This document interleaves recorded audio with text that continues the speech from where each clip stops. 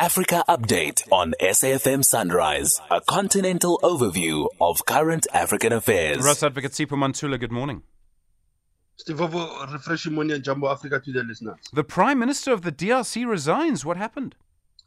Stephen, he has resigned based on their constitutional and their legislative arrangement that Jean-Michel Sama Lukonde has to resign. He has been in power as a prime minister since 2021. You'll understand, Stephen, both Article 78 and it's Article 78 actually, Stephen, that gives the president the power to appoint the prime minister. But when you look at their recent elections, it is that the prime minister is also the member of parliament. He has to take his seat as a national deputy in the parliament. Hence, there is this arrangement that is going on in the DRC. Others are saying he's resigning at a time where the Congolese army is facing this M23 rebels in the eastern part of DRC. But as we have said, Stephen, this is not a major shake-up per se, but I think it's a cabinet reshuffling that will be happening soon. Somalia, they've got an issue with Ethiopia at the moment. Now they're endorsing a defense deal with Turkey.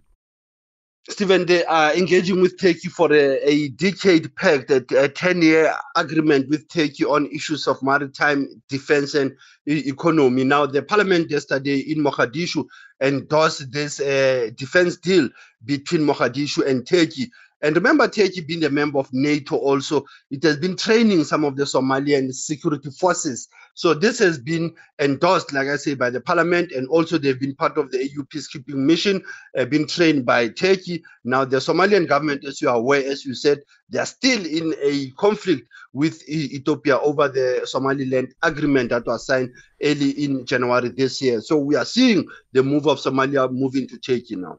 And then in Zimbabwe, the government issuing a warning to the media about reporting on matters linked to military corruption. They're trying to stop the reporting. Stephen, they want to stop the reporting of what we call an alleged corruption of 80 million that involved some of the generals in Zimbabwe National Army. Now, the government media face and a voice yesterday, George Charamba, coming out very clear that what the media is peddling, Stephen, is what he says false news, fake news. They should refrain from reporting on the military issues. That is worrying, Stephen, when you consider that within the SADC, yesterday we were talking about Mozambique, now we are talking about Zimbabwe, in terms of the media freedom, in terms of reporting and holding the military accountable on this corruption allegation. It's around a housing scandal that was involving members of the military forces in Zimbabwe. And then in Windhoek in Namibia, 27 leaders from our continent, 18 sitting heads of state, they'll be at the big funeral today. Stephen, the funeral actually will be on Sunday, but starting from tomorrow, it's a public holiday. The government of Namibia have said that there are no planned activities today, but tomorrow there will be a public holiday for the young people. And on Saturday, there will be the memorial of the late president. And come Sunday, that will be the funeral, as you've said, attended by more than 27 African leaders from the continent. Mostly, I think they'll come from the SADC as well as East Africa community. And then you're taking us back an important day, the 22nd of February, 1871.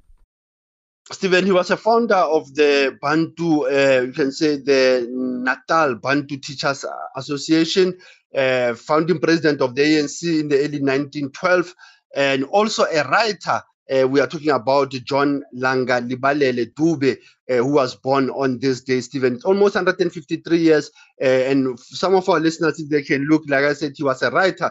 He has written many books, Stephen, as early as 1910. His first essay coming out very clear when he say a man is his own worst enemy. Umuntu isitha sakhe, ungcobo lwakhe. This is one of the books that came in 1910. He went on to write in 1930 some of the books. But as I said, he was an ANC founding president, also a teacher, an activist at his own right, who was born today in Inanda Mission in KwaZulu-Natal, John Langa Libalele Dube. Asante sana SG, as you are still leading the conversation. Ross Advocate Sipho Mantula, thank you. Back tomorrow.